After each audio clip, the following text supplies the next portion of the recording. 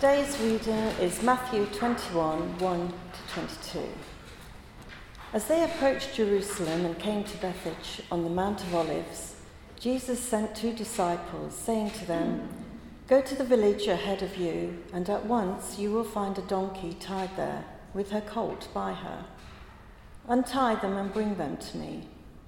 If anyone says anything to you, say that the Lord needs them, and he will send them right away."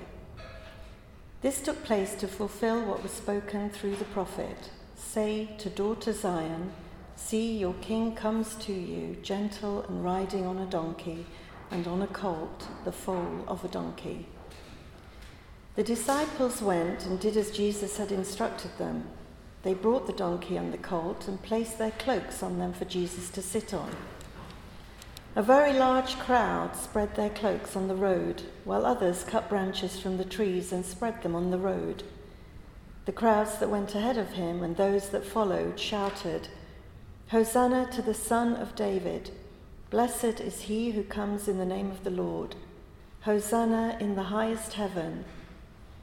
When Jesus entered Jerusalem, the whole city was stirred and asked, "Who is this?" The crowds answered, "This is Jesus, the prophet from Nazareth in Galilee." Jesus entered the temple courts and drove out all who were buying and selling there. He overturned the tables of money changers and the benches of those selling doves. "It is written," he said to them, "My house will be called a house of prayer, but you are making it a den of robbers." The blind and the lame came to him at the temple, and he healed them. But when the chief priests and the teachers of the law saw the wonderful things he did, and the children shouting in the temple courts, "Hosanna to the Son of David," they were indignant. "Do you hear what these children are saying?" they asked him. "Yes," replied Jesus. "Have you never read, 'From the lips of children and infants, you, Lord, have called forth your praise'?" And he left them and went out of the city to Bethany, where he spent the night. Early in the morning, as Jesus was on his way back to the city, he was hungry. Seeing a fig tree by the road, he went up to it, but found nothing on it except leaves. Then he said to it, "May you never bear fruit again." Immediately the tree withered. When the disciples saw this, they were amazed. "How did the fig tree wither so quickly?" they asked. Jesus replied, "Truly, I tell you, if you have faith and do not doubt, not only can you do what was done to the fig tree, but also you can say to this mountain, 'Go, throw yourself into the sea,' and it will be done. If you believe, you will receive whatever you ask for in prayer."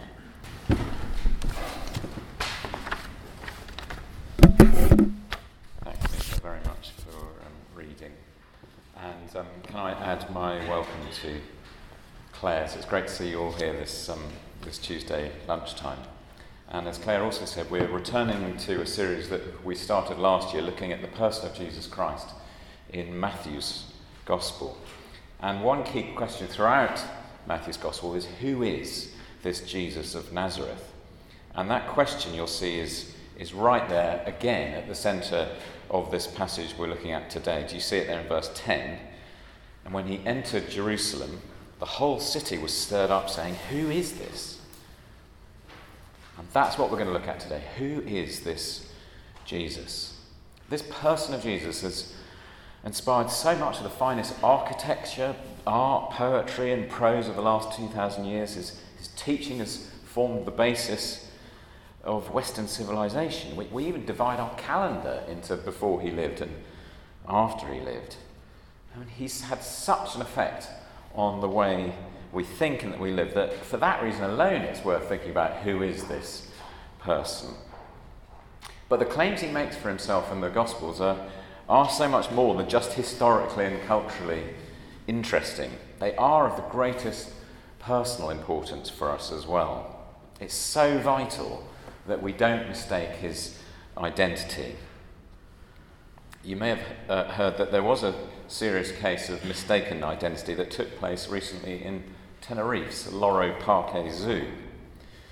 The zoo staff were running through emergency routines of what to do if one of the gorillas escaped.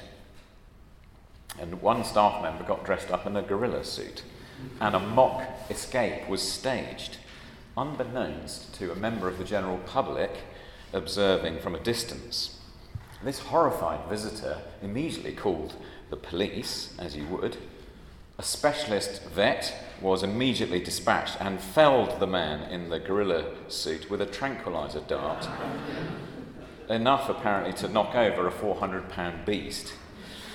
Now, I'm delighted to report that gorilla suit man did make a full recovery later in hospital.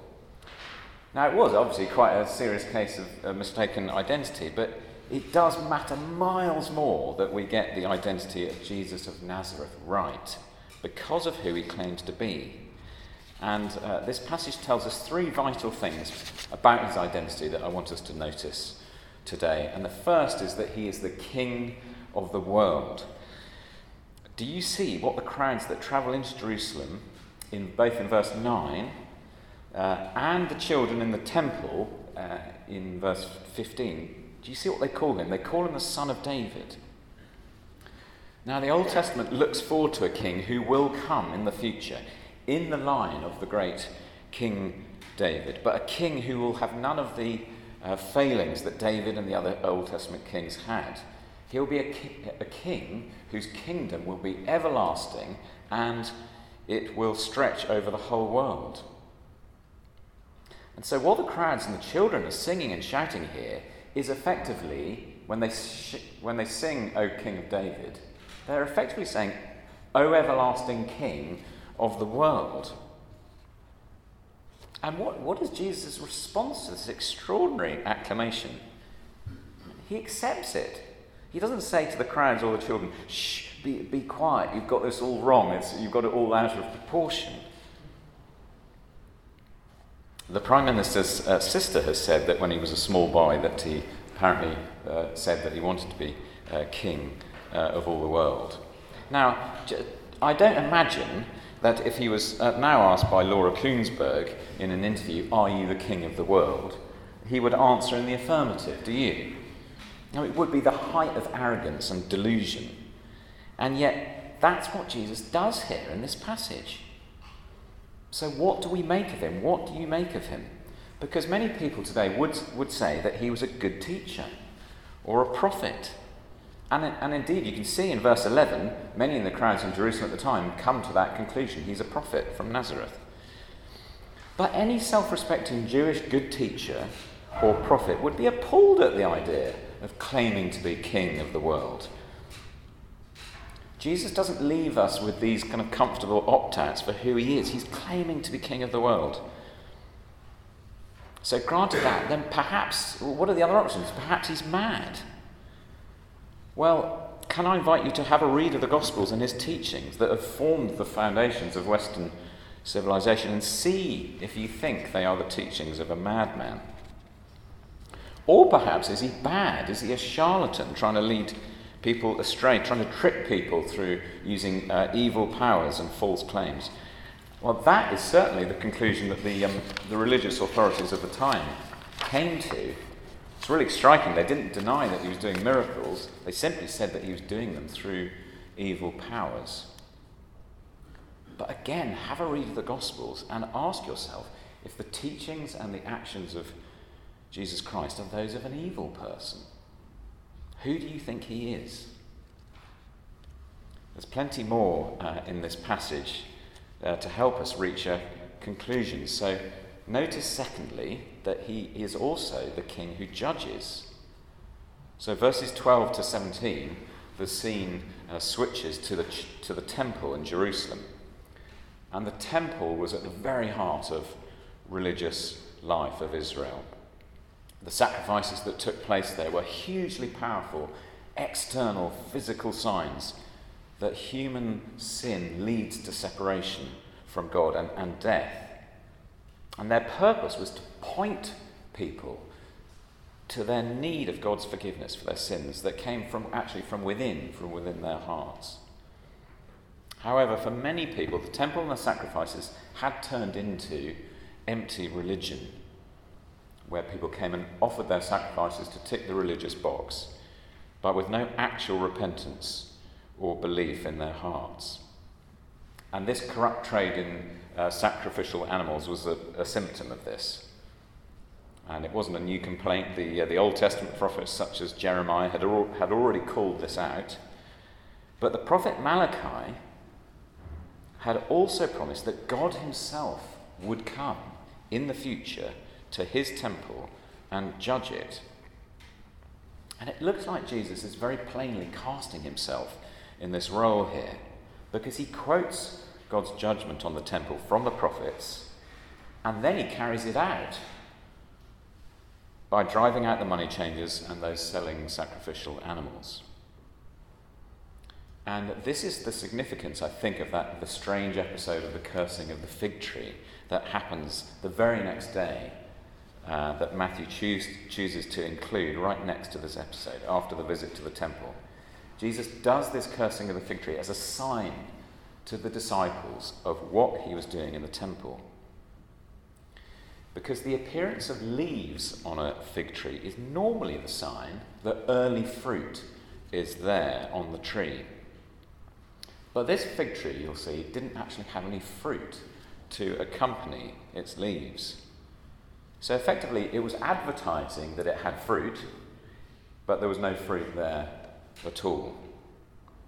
And this is a picture, a really powerful picture of the false religion going on at the temple. There was plenty of outward show, but no real fruit, no actual prayerful repentance and thankfulness to God. And Jesus comes as God himself to judge this kind of empty religion. Now, this Jesus who judges is a bit uncomfortable, isn't he?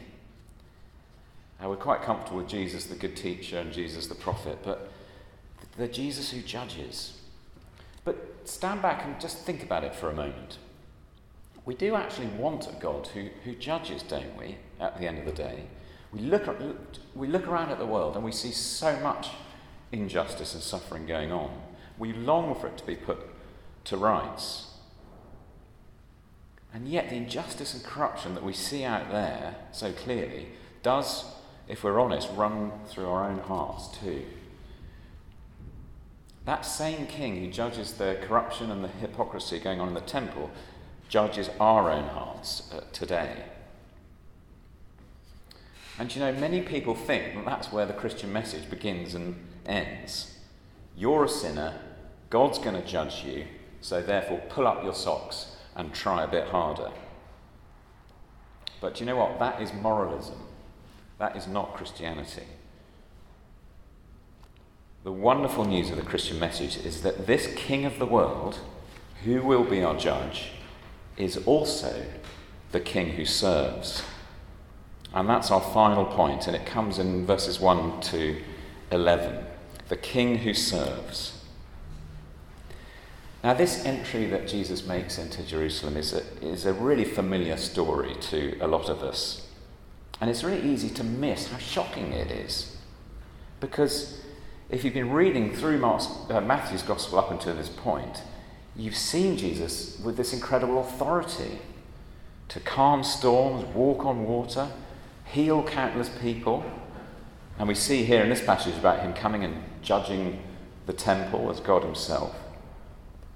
And this same person then chooses to enter Jerusalem riding on the foal of a donkey. I mean, it's embarrassing, it's awkward. What kind of king arrives to take hold of his kingdom riding on a donkey, I ask you? Did you know that the President of the United States' motorcade numbers up to 30 vehicles when on tour? Now that, I suggest, is a proper way to travel, and a proper way for a leader to travel. You know, it sends a very clear message, doesn't it?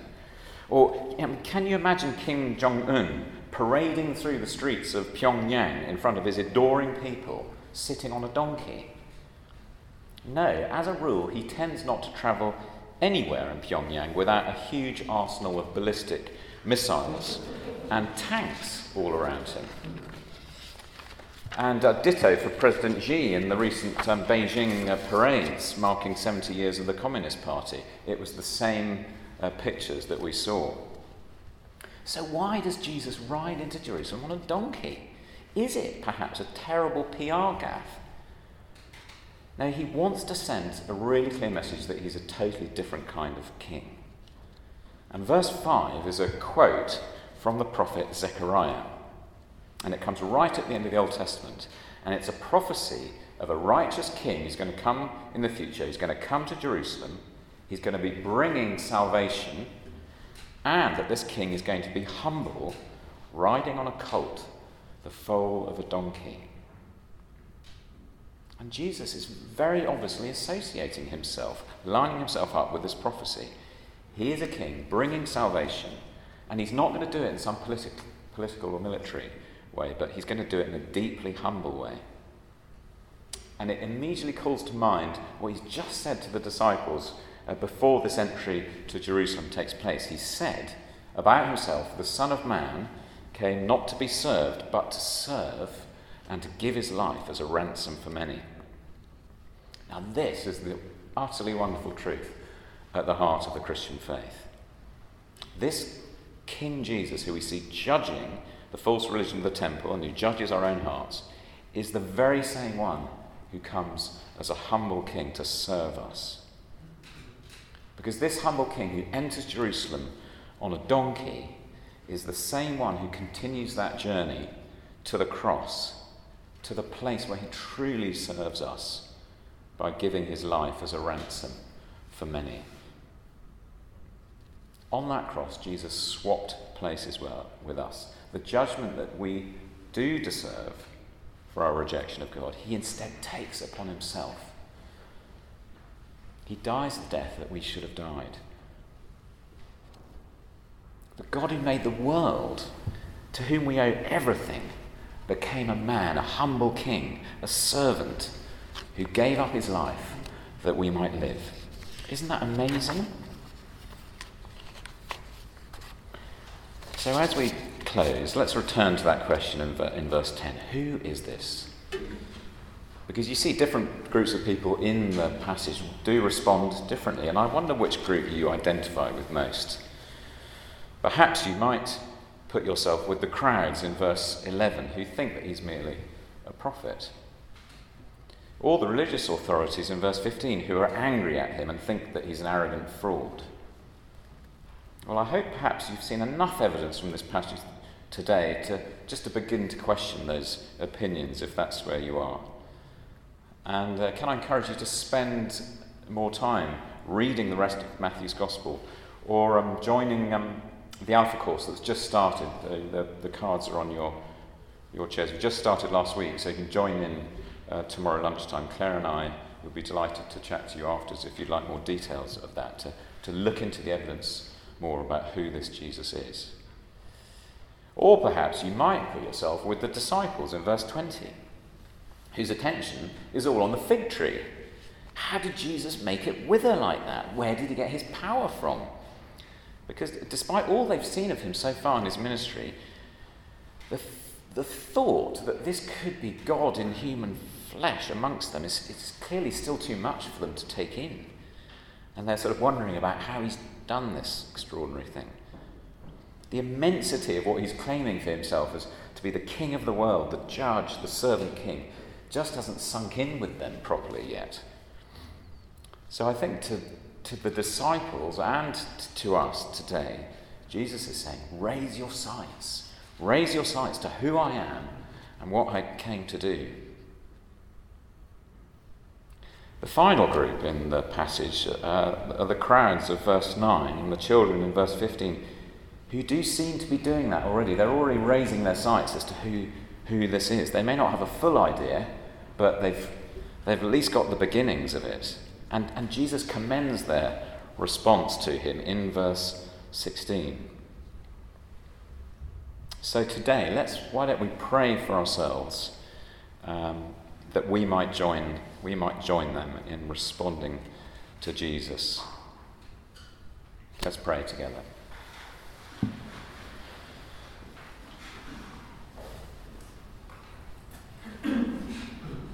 Hosanna to the Son of David.